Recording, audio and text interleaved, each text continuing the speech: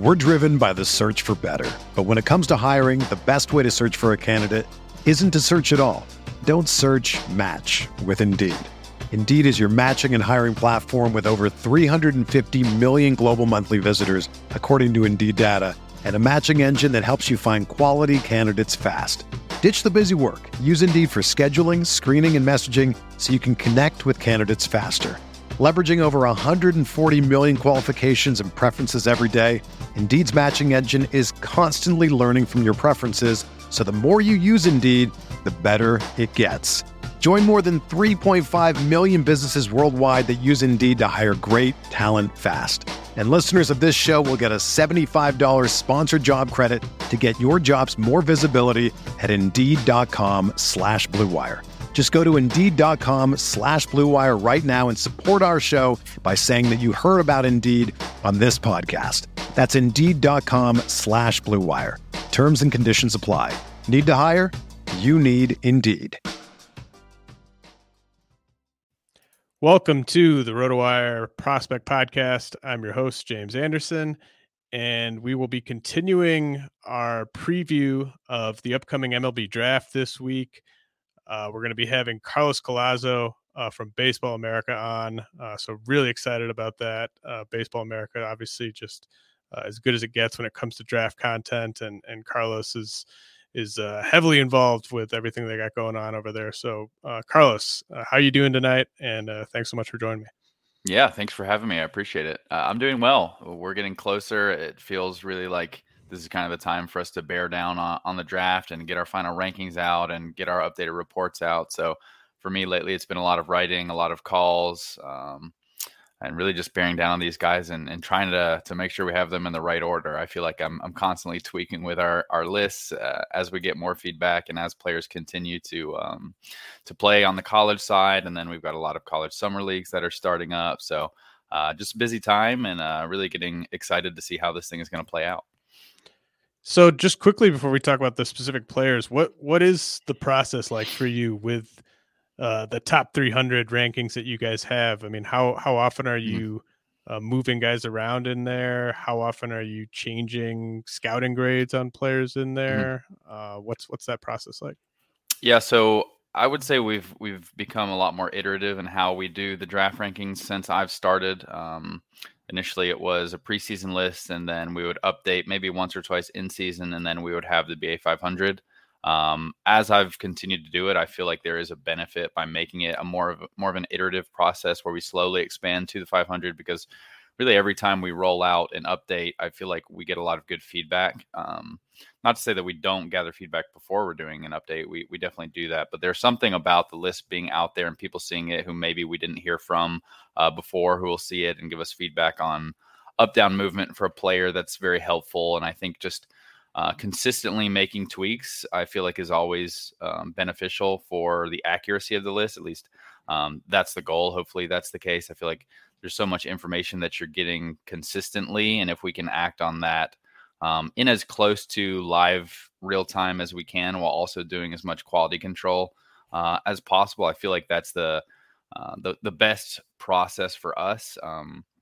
At Baseball America, we're always trying to do our rankings based on the industry. So this isn't a list of the top 300 based on my perspective or my views of players. We always try to have a more of a reporting foundation in our lists. What are the scouts saying? What do the teams think? How is the industry lining up the talent? And I would say for us, a successful list would be one that captures the industry consensus as accurately as possible in that it exists at all.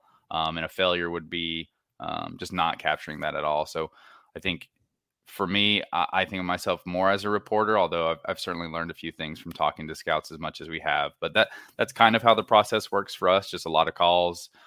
We have more data to work with than we have previously, which is nice and helps us ask better questions. But yeah, that's kind of an overview of the process.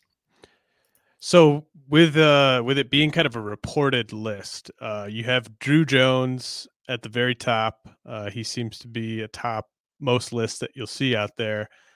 Is, on the team side of things, do you get the sense that he is just overwhelmingly the top guy, like sort of the vast majority of teams have him at the top, or Mhm. is there maybe more kind of variance from team to team? Yeah, I would say he is a consensus top player in the sense that almost all of the feedback that we get has him at the top of the list. I don't think it is to the extent that an Adley Rutschman was like a clear tier above the rest of the players in that class in 2019, but it's certainly more of a separation than we had a year ago, where Jordan Lawler and Marcelo Meyer were the top players that we had. We had Lawler 1 and Meyer 2, but it was really a struggle the entire year to feel confident in who we were putting at 1. It really seemed like, depending on the teams we were talking to, you could order those guys in different manners, even some other players behind them who you could shuffle around just depending on who you talk to. This year, really consistently, Drew has been the top player. Our preseason list, he was number 1. And every update we've had throughout the spring, he has been number 1. When we update to the top 500 very soon here, he's going to be the number 1 player as well. So I think he's a consensus top player. I don't think the gap between him and the next few players on this list is the same as Adley Rutschman, but certainly he seems like the industry's consensus top guy. How does he compare to past top prep position players from other classes? Like, is he ahead of Lawler and Meyer Mhm. from last year? Is he kind of on the, do we have to go back to, like, I don't know, Bobby Witt, Byron Mhm. Buxton's a name I've heard before in terms of who he kind of compares to. Do you have any sense of just other top prep position players that he might compare to? Yeah, I would say in terms of comparisons, I don't have like a great comparison in terms of he's a player similar to this, but I think he's maybe he's the best high school hitter since Bobby Witt Jr. I certainly think at the time in 2019, Bobby Witt Jr. was just um, Drew Jones has really exciting secondary tools. I think Bobby Witt Jr. was one of the more toolsy high school players that we've seen in years, and the fact that he had all of that upside and all those really exciting tools, the power and speed while playing shortstop, would probably separate Bobby Witt Jr. from a Drew Jones for me. I think Drew Jones is probably similar to a Jordan Lawler, Marcelo Meyer. It's a little harder to say confidently if he's above or below, because I think, again, depending on who you're talking to, you would get different opinions on that. I think you could see some people arguing that because those players are shortstops, maybe that's enough to have a tie in this area or to have those guys slightly ahead. I could also see a case where you look at Drew Jones and the body and the projection that he has, and really you look at the actual tool grades, and Drew Jones' tools are a lot louder than those shortstops at the same time, while being a premium position player at center field as well. So I could see you arguing it both ways. I think Drew maybe has a little bit more upside, just because he should add so much strength. He's got such a good foundation of hitting now, and I think there's a lot of power that's going to come in the future. But Jordan Lawler looks pretty good right now in the minor leagues, so it's hard to say with any confidence either way. I think you could make a good case regardless. Yeah, and I'm looking at your guys' most recent mock draft, and if it played out this way, Jordan Lawler's future org mate would be Drew Jones at 2. You have, or BA has Baltimore taking Jackson Holliday at 1. Do you think it would be like a mistake, getting too cute, that type of thing, to not go with Drew Jones at 1, or could you see making an argument for another player there if it was a significant savings? Yeah, I think personally, I really just like when teams take the best player available and don't make too much of a fuss about it. But I think I also just understand that it can be the smart decision to take a player who's going to take significantly less money to sign if you view the talent difference between them as very minimal, or maybe even the case with Baltimore, they think Jackson Holliday, like we were talking about with these other shortstops, he's got a really good all-around tool set and he's going to stay at shortstop. So that positional difference could make it a little bit more even in their mind. And if it's coming with a lot less money, well, now you can get better players later on in the draft. So I understand that strategically and logically with how the draft works in baseball, that it makes sense. Personally, as a fan of the draft and a fan of the game, I just want players to line up the top guys and go from there. And certainly with the Orioles picking 1-1, I don't know that we're going to have a lot of confidence as we get closer to the draft in the direction they're going. They always keep things wide open. They're not afraid to go off the board when there are better talents available based on what the industry is saying about those talents. The interesting thing for me is we've seen Baltimore take the best player available like they did in 2019 when they were picking 1-1 for Adley. They've gone off the board in recent drafts, but they also have always been picking from the college hitting demographic. Drew is the top player in the class, but he's a high school player. Is that Is that a demographic that maybe they would be just less inclined to take as the top player in the class? I'm not sure.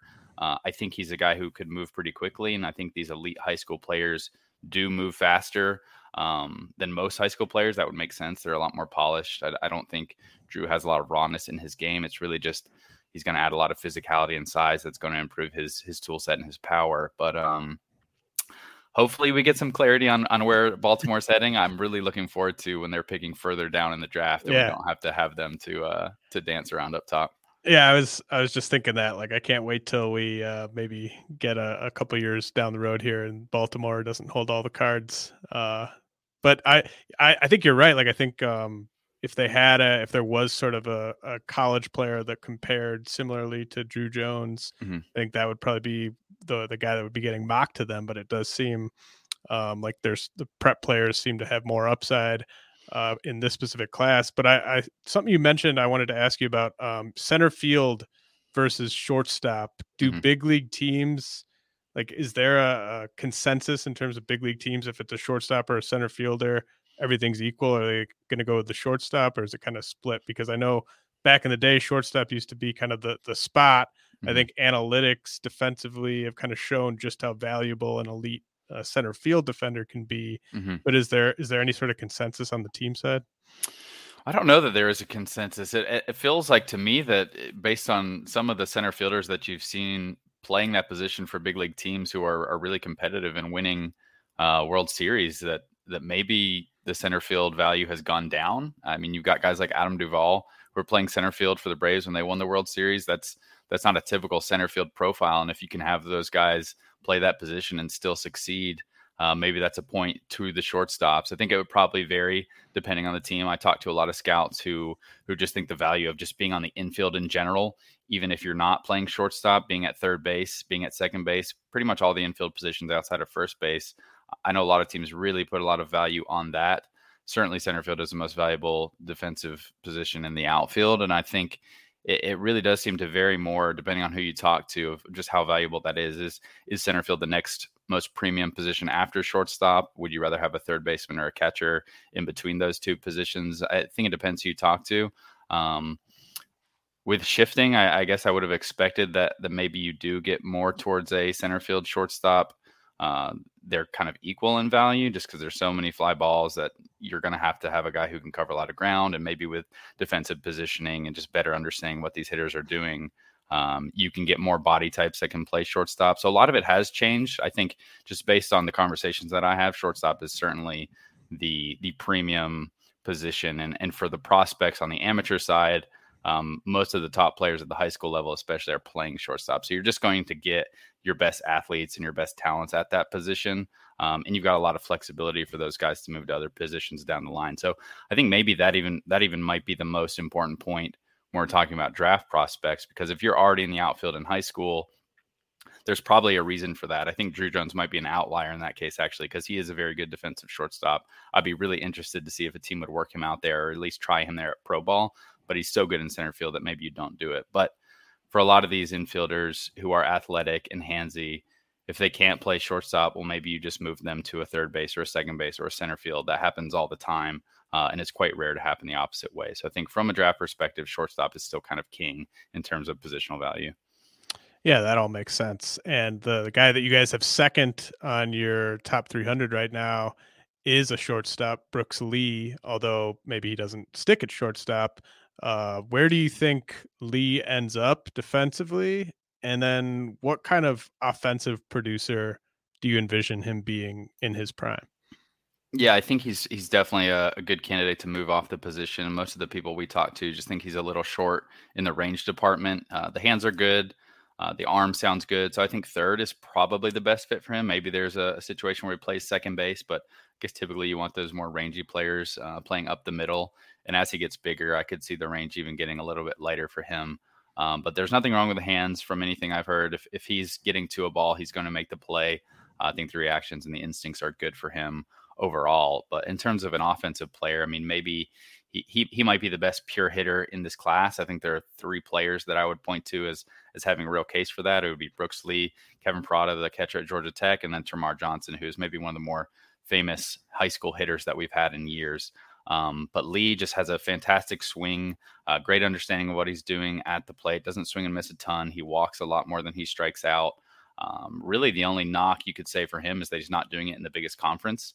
You could point to a guy like Kevin Prada who's doing it in the ACC and doing it with more power. But I do think Brooks has just a very safe bat who you can feel good about hitting for average at the next level.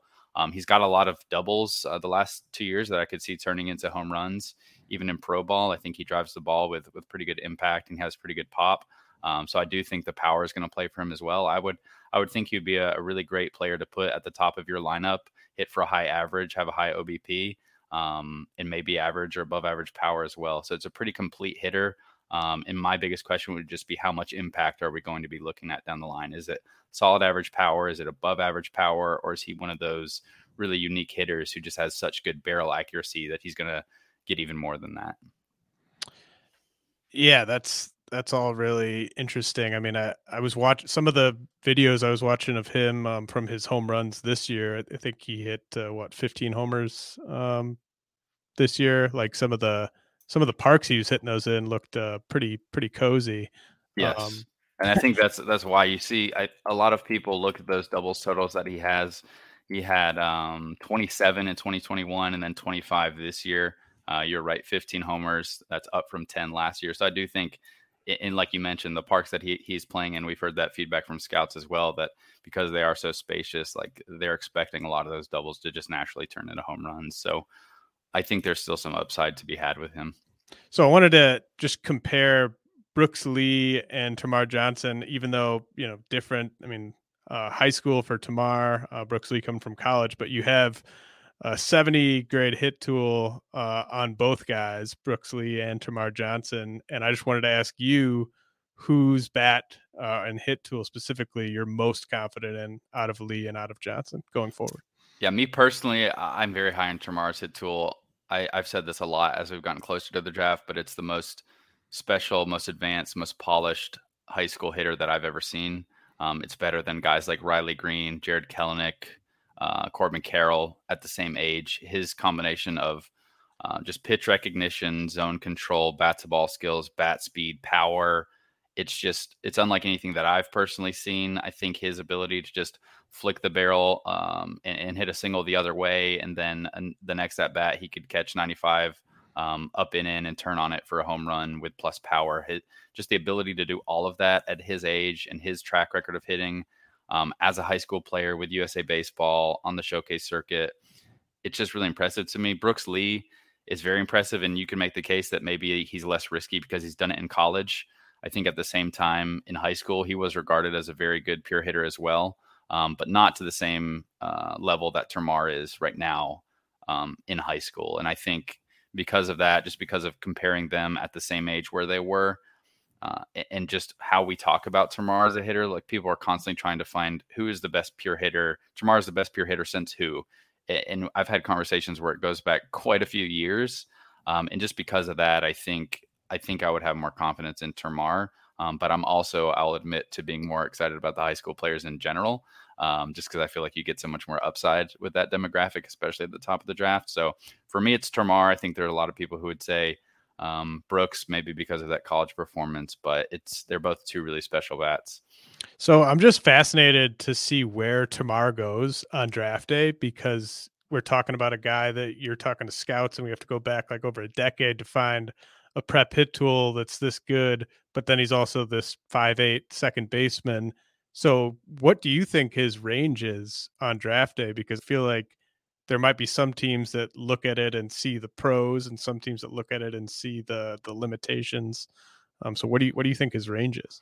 Yeah, absolutely. I think it sounds like his range is a bit wider than the other high school players who are around him at this point. And I do think that from Tamar's point of view, or just talking about Tamar, it's not beneficial for him that his high point in this draft cycle was last summer. This spring, he's playing with a high school team that really doesn't face greatest competition ever. He gets pitched around a lot. So when you have those big high-end decision makers coming in, general managers, just people who are running in to see a guy who you might take with your first pick, and he's playing in that competition, and you're getting one at bat, maybe you don't get a ton of swings. I think it's very easy in the industry to maybe not forget, but the performances that made him this prospect right now happened so long ago. And with guys like Elijah Green or with Jackson Holiday or with Drew Jones, they've played better competition in some cases, or their performance has just been so outstanding. Like in the case of Jackson Holiday, the tools really jumped across the board, and he was one of the best high school players in the country just in terms of like production statistics. So he had a lot of buzz. Elijah Green played against really good competition and in Florida with IMG Academy and did well. Drew Jones produced really well in Georgia. And it's not to say Termarr didn't produce, but when you're looking at a guy whose profile is so dependent on his bat, you want to feel really confident in seeing those ABs and seeing him actually perform, because their performance for him is going to be more important than those other guys who have these secondary tools and maybe more premium positions that they're going to play. So I could easily see a case where the industry is maybe a bit more scared. Termarr is a unique profile and he is super bat dependent. So if you are risk averse, I think you can make the case both ways. It's interesting because for me, the bat is the most important. So Termarr's the best hitter. So just take him. You feel good about it. But also if he doesn't hit, if you miss on that hit tool projection, if he's not really a 70 hitter, you don't have as much to fall back on as those other guys. So I think the range is probably wider. It's certainly wider than what it seems like Drew Jones and Jackson Holiday is right now. In the same way we were talking about GMs coming in to watch players, Elijah Green is much more of a typical top of the class prospect that those guys want to take. The physicality matches big league hitters right now. His power and speed is very apparent every time you go see him. So I think there are a lot of reasons that Termarr might slide behind those guys. And I also think too, I'm personally just very high in the bat. And so I'm in on him and I'm not the one making the pick. So none of the risk really matters for me, but it certainly does for these teams. But that's kind of how I view it now. That's probably a long-winded answer for you, but no, yeah, I mean it's just really fascinating to me because I could see teams passing on him, even though they've got him internally graded as like the best hitter in the class, and it's just like it's such a weird profile. It might be hard to pull the trigger when you're on the clock like that. But yeah. Jackson Holiday, who you mentioned, it just seems like he's been evolving maybe more so than these other top prep guys we're talking about over the past year or so.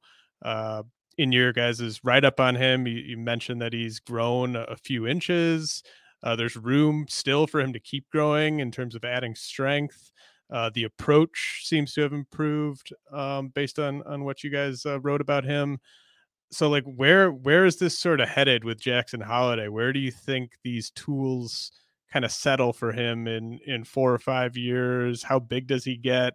Is he going to still be a plus runner in his early to mid 20s? Like how do you see Jackson Holiday's skill set evolving? Yeah, he's been maybe the biggest riser of these top prospects. All of the Drew Jones, Termarr Johnson, Elijah Green trio of players were solidly at the top of the first round entering the year. Jackson Holiday was a guy who I had conversations with scouts all last summer, and it was basically consistently them saying, look, if this guy, look at the body, look how much room he has to fill out. He's like a baby-faced kid. He's going to blow up once he gets a little bit stronger and starts to develop physically. And that's exactly what happened over the offseason. He came out bigger and stronger. The tools jumped up from that. He started hitting for more power more naturally. I think last summer he was starting to add that strength. And knew he could hit for power. And so he was trying to hit for power and got out of the more natural hitting ability that he had shown as an underclassman. This spring, it's come a lot more naturally. He's used the opposite field like he typically does. There's been less swing and miss. Obviously, the competition that he's playing against in Oklahoma is different from the showcase circuit. But scouts have kind of unanimously talked about the improvements that he's made with his swing on top of just those tools, just being a little bit more explosive. We now have him with above average tools or better pretty much across the board. I do think he's probably going to be a guy who turns in plus run times early in his career. It'll be interesting to see how his body develops as he progresses, because his dad was more of a power hitter at the same age. He is not that guy yet, but I could easily see him kind of continuously adding strength and becoming more of that power bat as he reaches maybe physical maturity, his physical prime. It wouldn't shock me if he became more of an above average runner than a real plus burner. once he got to that mid-20s, late 20s range. But I do think all the tools are pretty exciting. I think he's got a chance to impact the game in a lot of ways. And of these players up in the top 10, he certainly has the best chance to stick at shortstop as well. So that's certainly a factor. Yeah, he's got such a pretty swing, especially when he's trying to take it the other way. That really stood out to me. I could see why you guys have him in the mock draft going to Baltimore at 1 right now. Elijah Green, who you also mentioned, if you're looking at the top 300, he's the first player on there that technically has a down arrow next to him. But it sounds like you were saying like scouts have not really seen anything this spring to necessarily be more down on him. Is that just a case of Jackson Holiday passing him? Yeah, definitely. I mean, it's 2 spots, I think, from the last position that he was in. I think, honestly, with our arrows, I wish we could turn them on or off, just depending on the swings, because there are a lot of players who are going to have arrows, and it's literally just because another player has moved above them. Like we didn't move certain players, and it's just movement around them that'll cause those arrows to pop up. And I think on a list with 300 players as well, it needs to be more than a couple spots for it to be a real significant up or down move, I would say. But he's solidly in that top tier. I think depending on the teams you talk to, he could be viewed as the number 2 player on the board. He certainly has the most pure upside in the class. If all of these players are getting their 100th percentile outcomes, I mean, he would wind up being the best player. But yeah, he's had a really strong spring, good track record of hitting as an underclassman. And for me, the most accessible in-game power from a high school hitter that I've seen in a while. He just constantly impacted the baseball.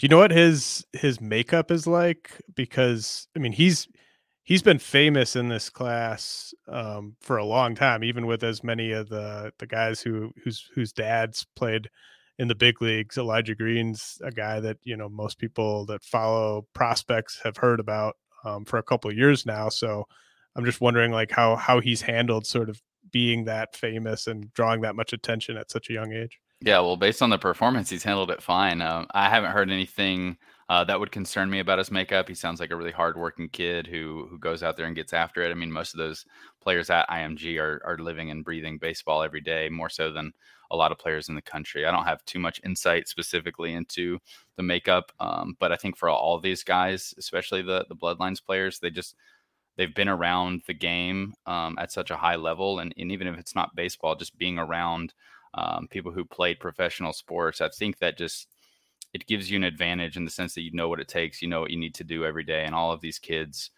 the work they put in is just crazy to see and to watch. And there's a reason why they're so polished. Like none of the guys that we're talking about right now, I would describe as like raw in any sense. And that's why they're at the top of the list, of course. But yeah, it's been really cool to see a class with so many Bloodlines players. We talked about Drew Jones, Jackson Holiday, Elijah Green, really every single player that we talked about. Brooks Lee's father is his coach at Cal Poly and has coached there for 20 years. And there's something cool about that. I mean, every year we'll have a draft class that has some players who have notable Bloodlines, but the amount and the quality of the players in this year's class who are Bloodlines prospects is pretty special. You mentioned Kevin Pareda earlier as well. What's your gut call on sort of how his defensive evolution sort of goes? Like, is this a thing where like 2 years from now he's still getting developed at catcher and it's sort of slowing his ascent to the majors? Do you see them maybe, or whatever team takes him, maybe just kind of fast tracking the bat? Like, how do you see this all playing out with Pareda? Yeah, I think that I would imagine whoever's taking him up high is really incentivized to keep him at the position. So I would imagine, unless the bat was just screaming to be put in the big leagues and the team was competitive soon, which again, all these teams who are picking in the range that they're going to have access to Parada, they're not really competitive right now. So I think all of those factors would align towards me thinking that he's going to stick at the position. I know there's been some split feedback in the industry about whether or not he's a catcher at the next level. A lot of the area scouts who I've talked to really believe in his ability to stick behind the plate.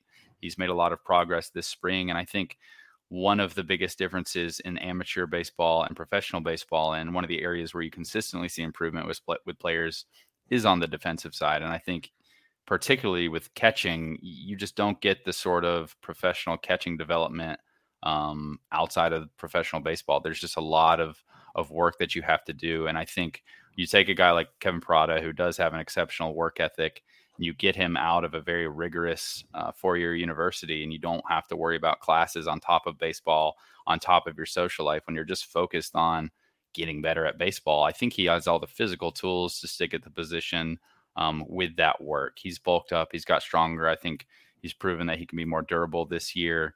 And for me, there are no glaring reasons why he couldn't catch. And I think whoever's taking him is going to put the resources together and put the time in to make the most of him defensively.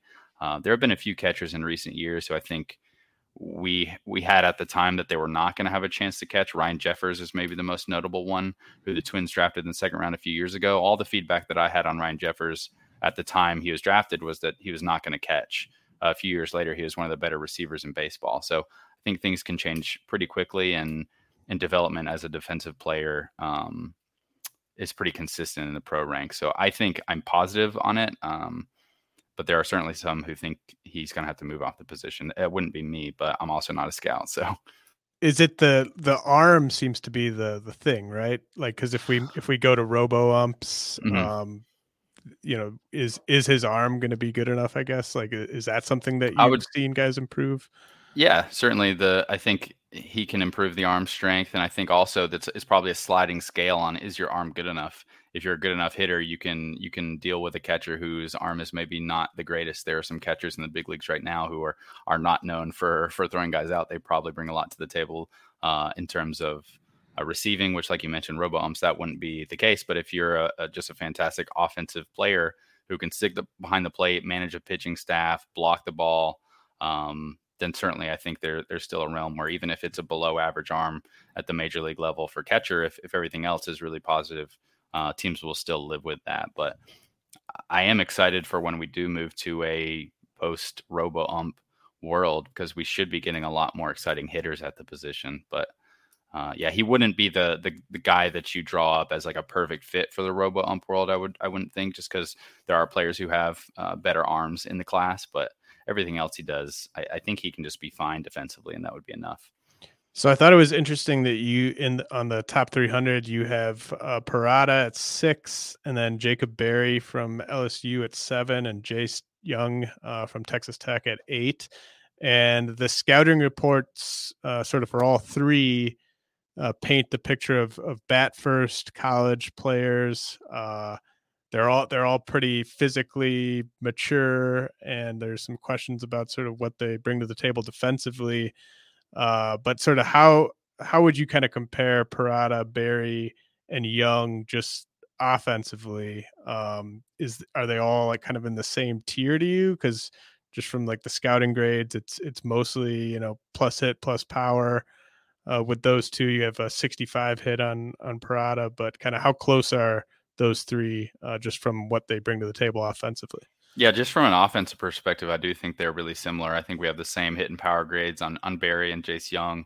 And like you mentioned, a lot of the college hitters, even beyond these three, are very much offense first, corner profile types. That's certainly the case now with Jacob Berry and Jace Young.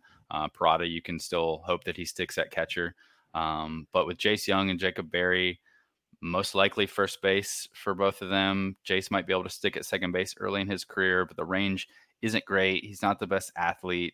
But for all three of these guys, what's impressive to me, and even entering the year, what stood out to me with this college hitting class, and these three were very much part of the reason for that, is just the track record of hitting for average, for on-base percentage, and for power. None of these three that we're talking about here are guys that are selling out for their power. They're not guys who don't have really impressive pure hitting ability. I mean, Jace Young was walking at such a high rate this year. People are pitching around him, and he was just fine to take those walks. I imagine a lot of draft models will really like that. The swing looks a little bit weird for Jace Young, maybe a little more odd and less orthodox than Jacob Berry and Kevin Parada, but it's worked for him, and it's hard to argue with the production that all of these guys have managed in Power 5 conferences. So for me, I just have a lot of confidence in the hit, power, OBP combos for all of them. Certainly with the positional profile that you're getting, you maybe are giving up some upside that you could get with the high school players, but you're also taking on less risk in what they're going to give you as offensive contributors. So I think for this hitting class, I really like a lot of what these guys have done. It's been maybe the more impressive top tier of depth for college hitters in a few years. Would it be completely shocking to you if the Orioles went with Jacob Berry at 1 on a way under slot deal? Because he kind of seems like an Orioles type of guy coming from the SEC. Yeah, see, just based on what you just said, I don't think it would. They've done it so much. They did it with Heston Kjerstad. They did it to some extent to Colton Cowser. They're different players.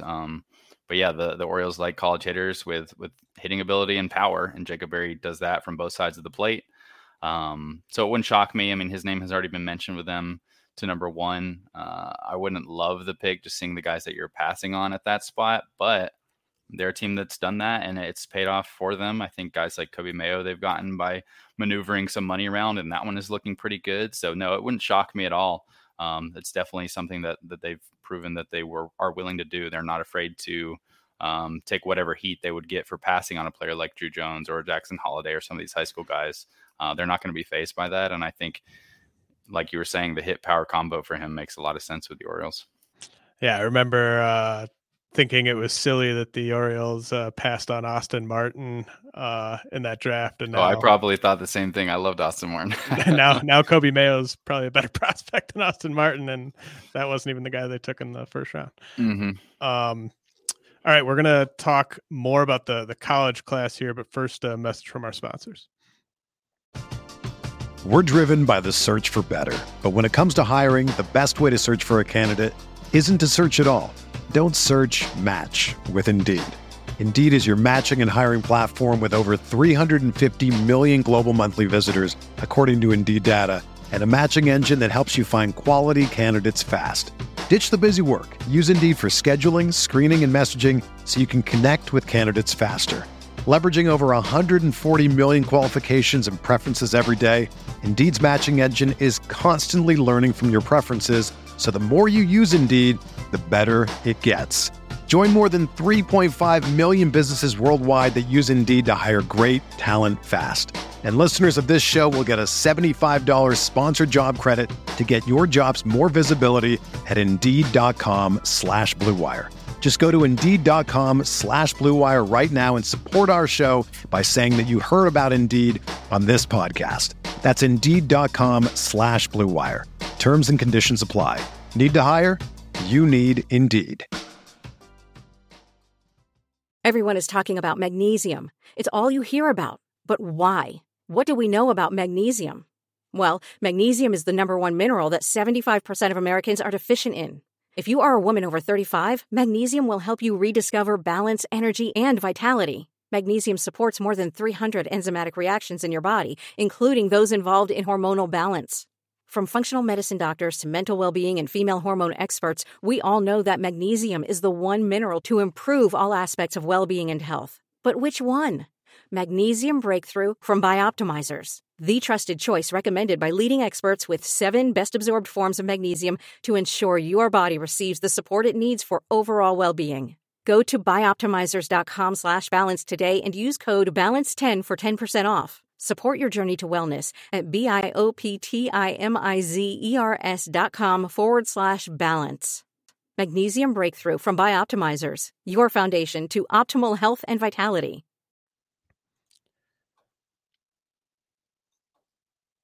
All right, I want to slide down a little bit on the BA board here to the player you guys have at 21, Drew Gilbert with Tennessee, who I think just a couple days ago might have gotten tossed from like a super regional game. Oh yeah, that was a fun look. that was yeah, the whole Tennessee team was up in arms about that.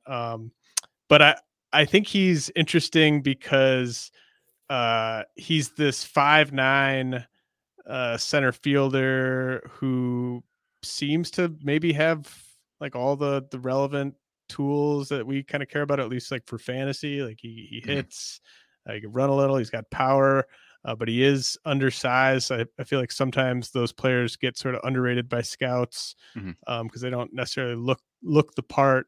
But you guys had an interesting kind of blurb at the end of his thing where it says For teams who think his power and exit velocity numbers are more a product of aluminum bats and a good hitting environment in Knoxville, he could be viewed as more of a second-round pick, but his contact ability, performance, and well-rounded tool set certainly has others interested in him in the second half of the first round. What side of that do you kind of come down on with Drew Gilbert? I think I'm probably on the latter side, the more positive side. We have him 21, so it's quite a big bump from our previous update. And the reason I'm probably on the latter is I had talked to some scouts earlier in the year who were very positive on Drew Gilbert, and they had said at the time that they really liked him. Other people were out on him just because, like you said, he doesn't look the part. He's kind of a physically maxed out frame right now. The tools don't jump out at you, but if you look up at what he's doing, he kind of does everything on the field really well.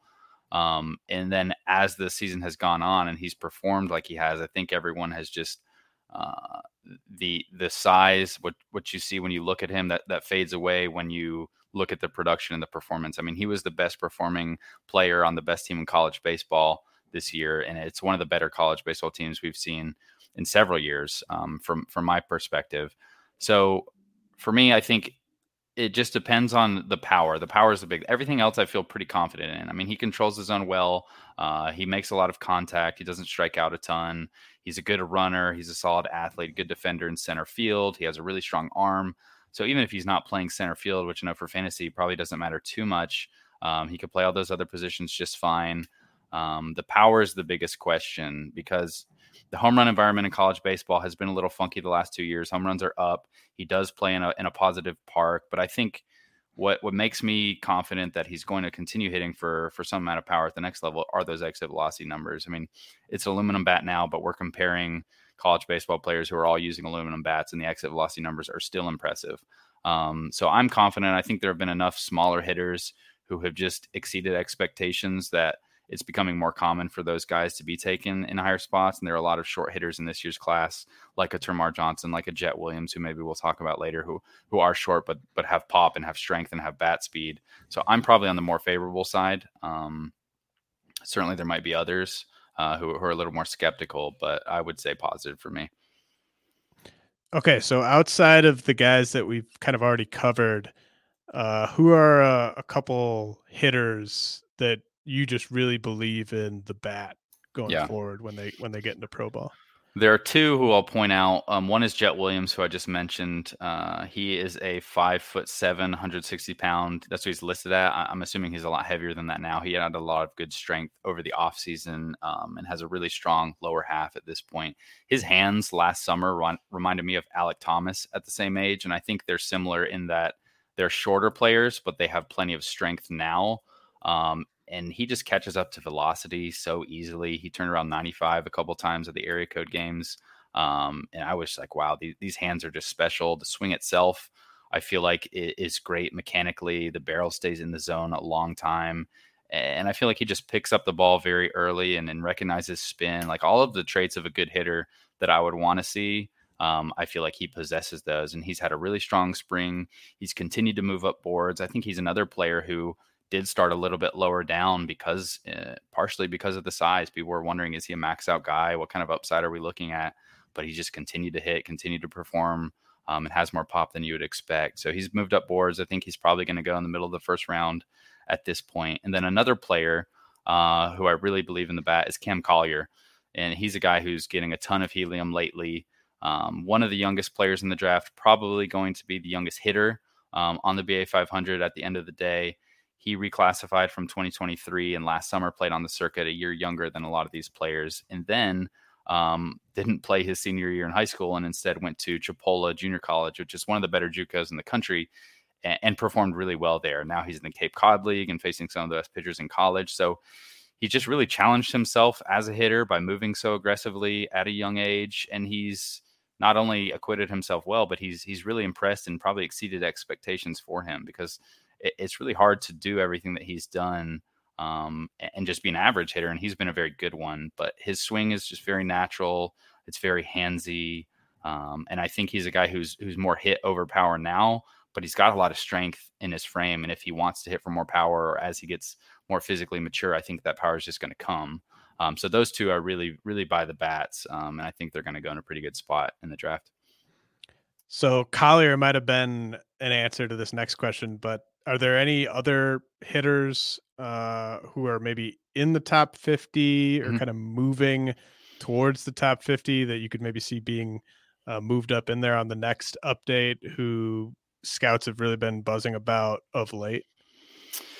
There are a lot of college hitters who I could see moving up. Jacob Melton, we've already moved him up a little bit. He's at the back of the first round now with Oregon State. He's been a really good performer, center field profile, left-handed hitter with a bit of a weird swing, but it still worked for him. Another hitter that I think we have in the top 50 or just after is Cade Doty, and that would be one that I'm personally very high on. He is an infielder with Louisiana State, and it's just another guy. The tools don't really jump off the page. He's a smaller hitter. But I feel like he's got great zone awareness, good pitch recognition, bat to ball skills. He was showing power earlier this spring, and that kind of tapered off. And I think that's part of the reason why he's trending down a little bit. That and just he doesn't have very loud secondary tools. He's probably going to be a third baseman or a second baseman and not a shortstop. So there's maybe some upside questions with him, but I really believe in the bat.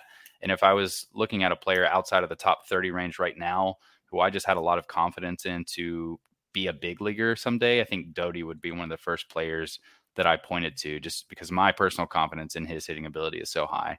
I think I'm probably higher than the industry on him, just based on where we've moved him around based on feedback. But that would be a name that's further down that I really like.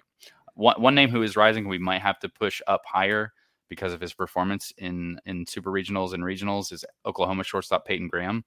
He's a guy who's coming off a 20 home run, 30 plus stolen base season. And for fantasy, maybe you guys are like really excited about that combination of performance. He's really lean. You could project a lot more strength for him in the future. So even if you think those home runs are just a product of a college environment, he should add a lot more strength in the future. And he's probably going to stick on the left side of the infield somewhere. So he's just been a really good hitter who's performing at the right time and has been on a bit of a home run binge lately. Well, I feel whenever anyone tells me about a college shortstop with like that many stolen bases and that much power, I just assume we're talking about a below average hit tool. Yeah, I think the hit tool is actually pretty good. I think the speed is maybe not as crazy as you would think based on that stolen base total. I think he's just a really smart base runner. So at the next level, maybe we're not talking about stolen bases in that sort of volume. And certainly the running game is not incentivized at the pro level that it might be in colleges. So I think you're looking at a player who's got average to above average tools across the board. I mean, you might be able to have some skepticism with the swing because he's a longer levered guy, but I mean, there's nothing that he's done in college that would make me look at him and say, oh, a below average hitter or really significant strikeout questions. I think it's pretty solid average across the board. Yeah, that's really interesting that he's still. And do you think that 171 pounds you guys have, like, is that like kind of in the ballpark right now? I mean, it might be. If you look at how he looks on the field, he is super lean. I can check right now just to make sure that we're not outdated on that listing, but he's been a guy who's been, I mean, he's like a beanpole, and he has been the entire time he's been in college. So I wonder if he's like one of those players like a Braden Shoemake who just struggles to add weight. Yeah. Or if in pro ball with what they do with weight training and with nutrition, if he's able to, and again, maybe in pro ball, it goes the opposite way where you're playing so much more often that it's just hard to keep that weight on. We've seen that happen too. But he is listed at 6'4" when it's 171. And if you look at him, I don't think that's too far off. So yeah, it's a fascinating player type coming from college with that production at that size. All right. Well, let's move on to the pitchers, even though I'm not as excited to talk about this part of it, but yeah, a little depressing now. Finish on a sour note. Yeah. The people that wanted to listen to the first 45 minutes got what they came for, but Baseball America has 4 pitchers in the top 20, 0 in the top 11. I got to assume that's a first in recent years, and then there's 10 pitchers in the 21 to 35 range, so they are kind of bunched up towards the back of the first round. Like, how does this class stack up in terms of other bad pitching classes? Is it just Is it just kind of missing those top 2 to 3 guys, and then the rest is kind of like a normal class? Like, how do you characterize this class for pitchers? Yeah, I would say that it stacks up very well when you're comparing it with the worst pitching classes of recent years. I mean, this class has a chance to be one of the worst pitching classes we've seen ever.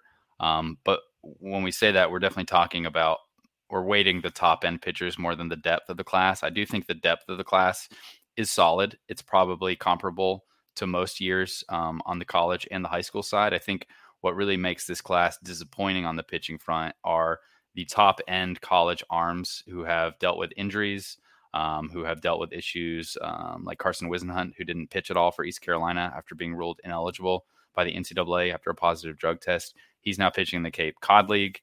Kumar Rocker is another one who's been a wild card, who was obviously draft eligible last year, didn't sign with the Mets, and is now pitching in the Frontier League, and he has looked really good. But there are a lot of players like a Landon Sims at Mississippi State, who was electric early and then had Tommy John surgery.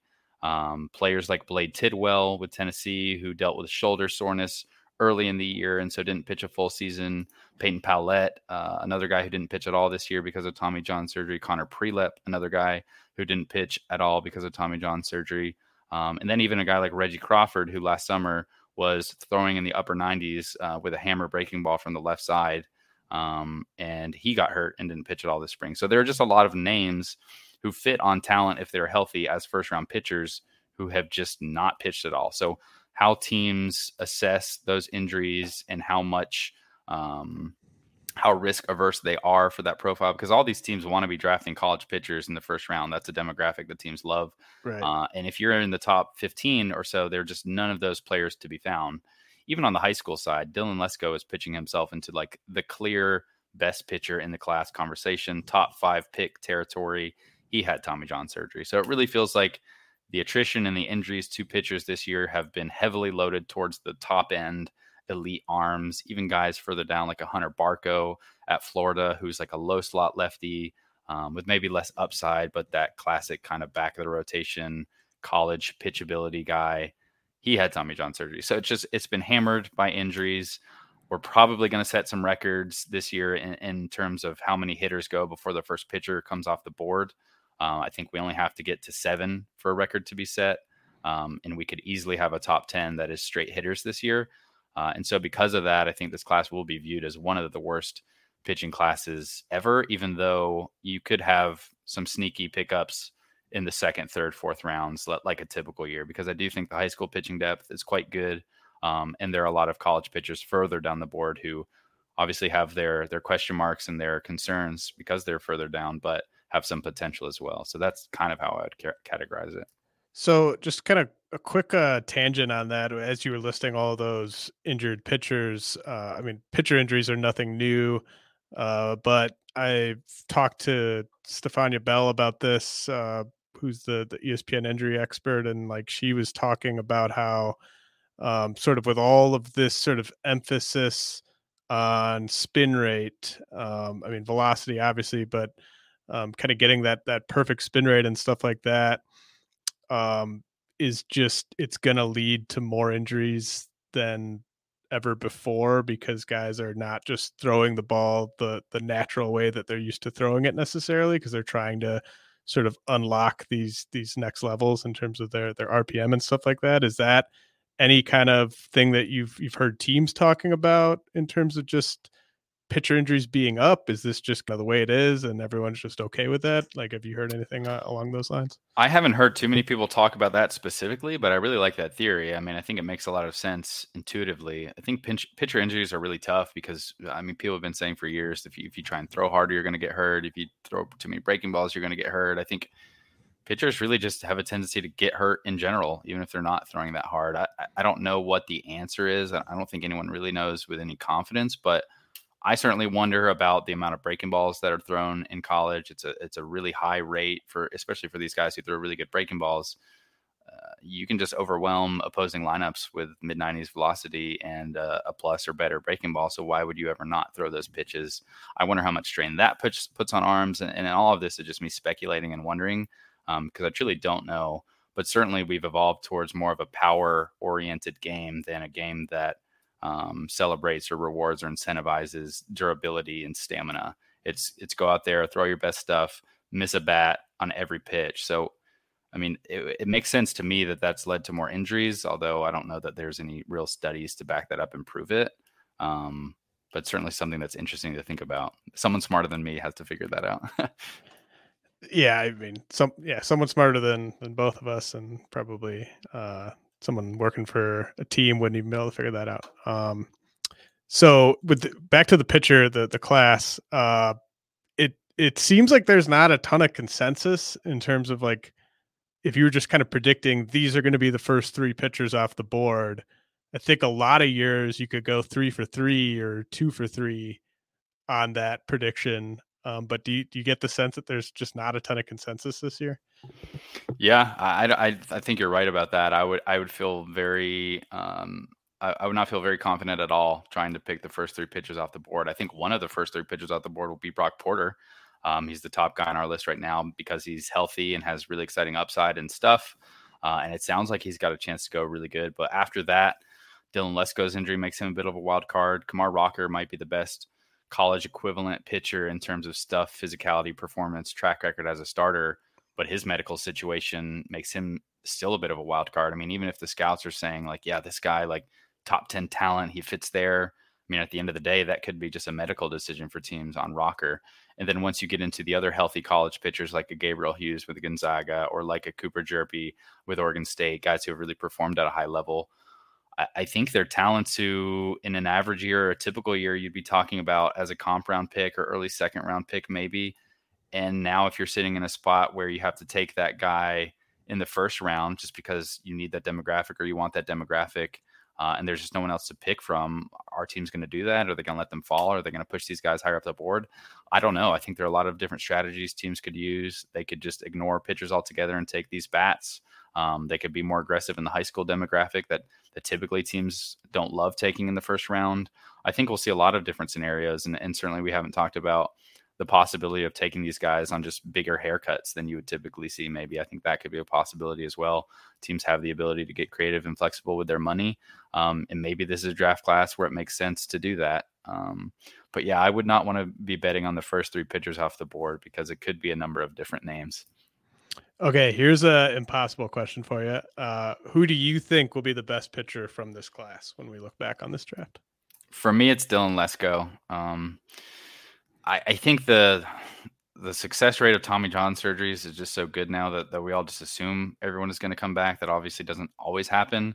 But if he does come back and has the same stuff pre-injury, he's just so explosive. I think it's at least 3 pluses across the board, and he might have plus control too. I mean, he's probably the best high school pitcher that I've seen in my time doing this at Baseball America. I think Mackenzie Gore would be the one other one that jumps out. I didn't see Hunter Green in person that year, but I did see Mackenzie Gore. And I think Dylan Lesko just has better power at the same age with the same sort of really good feel with also a less intensive delivery. Dylan Lesko is also a fantastic athlete, but it's a double plus fastball. It's a double plus changeup, one of the best changeups I've ever seen. And he uses that pitch like a wipeout breaking ball from another pitcher now.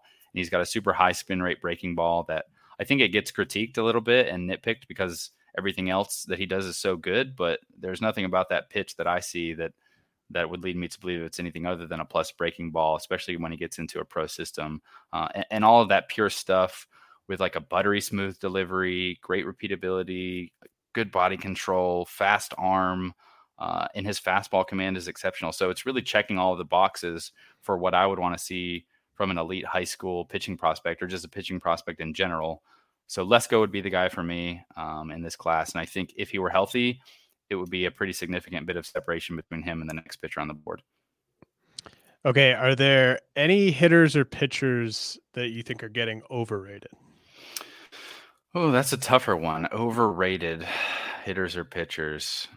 I think there are going to be some pitchers who are taken in the back of the first that probably are going to be overrated just in the sense that they're getting pushed up the board because the demographic isn't there. Not to say that like Gabriel Hughes or Cooper Jerpy or any of these guys really are overrated, but I think they're just going to get drafted in a position where maybe the expectations for them will be a little bit different than it would be in a typical year. Hitters, I've just gotten really scared of the college toolsy hitter who has swing and miss questions. I don't know if that means that these hitters are overrated or we're all just a little leery of that profile, but guys like just kind of scrolling down my list, like a Jordan Beck might be a good one. He has a lot of raw power. He looks the part as like a big league slugger, really good athlete in the outfield. He started off really hot and has trended downboards. And so again, maybe this is kind of a cop out because it's not like a guy who's at the top of the board, but I am a little concerned about the swing and miss with him. Other guys like a Spencer Jones at Vanderbilt, he has really exciting tools, but the swing and miss concerns me as well. Judd Fabian, same kind of deal. Really exciting tools, up the middle player with tons of raw power. I mean, he hit more than 20 home runs this year. But the swing and miss for all those guys is really concerning for me. If you're swinging and missing that much in college, what does that mean about your hit tool at the next level? So I would just be a little aware of those profiles. Don't want to single anyone out as maybe being overrated because hopefully if they are being overrated, we'll adjust our rankings to account for that. But those would be some names that are just a little scarier for my taste. Well, can kind of a follow up there. Can you kind of give me because obviously there's a huge gap between college pitching and pro pitching. Like what is kind of a danger line for you when it comes to like a strikeout rate for a college hitter? Like, cause I obviously in the majors, we've seen guys have a ton of success, even with like a 30% strikeout rate. But typically in the minors, if you see a 30% strikeout rate from a age appropriate guy, that's kind of a red flag. But what is that line like in college these days? I think it's somewhere between like 20% and 25%, probably depending on who you talk to. It might come earlier, it might come a little bit later. But once you're getting much beyond 20% strikeout rate, you start to kind of raise your eyebrows and wonder, especially if you're not playing in maybe the best conference, if you're not playing in an SEC or an ACC where the pitching isn't as good, you would wonder why you're striking out that much. If you're at 30% in college, it's certainly a red flag. That's like whoa territory. And there are some players who've had those strikeout rates. I think I remember like Casey Martin. That would be a good one. He would be a prime example. I can pull up his now and just see like what his strikeout rate was. But with Casey Martin, that's the exact sort of profile that's really concerning. Super toolsy, really athletic shortstop, but he just always struck out a ton. He struck out in college 165 times in 684 plate appearances. I don't know what the math is on that, but it was certainly concerning. And he would be one. He would be like a prominent one, a good example to bring up from recent years. And I don't know how he has performed in the minors. It looks like he's hitting under 200 for 2 years now. So there you go. That's why it's a concern. Okay, Carlos, before we let you go, is there any other, sleepers, like just personal favorites who are a little deeper down the board that you wanted to mention before I let you go? Yeah, there's certainly some players that I like further down the board. Let's go with a lot of pitchers that I always like. I will say Malcolm Moore is a name that we haven't talked about, who's a little further down the board, not crazy down the board, but he's just a really good hitter, Northern California catching prospect, out of high school. He reminds me, they're very different athletes, and one's a left-handed hitter and one's a right-handed hitter, but his just hitting ability and how people talk about him as an offensive player reminds me of how scouts talked about Kevin Parada out of high school. They're both California kids, but again, they're very different in terms of how they do it and the sort of athletes. I think Malcolm Moore is a definite move off of catcher at the next level, but he's got a chance to be plus hit and plus power. And if we're talking about that guy further down the board, if those are accurate, that's a really exciting player. I know Kyle Glazer at Baseball America is a big fan of him. And I think I've increasingly become a bigger fan of him as we've progressed. Maybe one other guy is Mikey Romero, another California product, shortstop out of Orange Lutheran High School in California, which is a powerhouse there. I love his hands. I think he's got a chance to be a really good hitter. The secondary tools are more of a question. He's a smaller guy, 5'11", 170. I think his defensive instincts are good. He should play a middle infield position somewhere, might be second base instead of shortstop. But if he was a guy who doesn't sign this year for whatever reason and gets to Louisiana State, I feel like he's a guy who in a few years could be a really, really impressive hitter.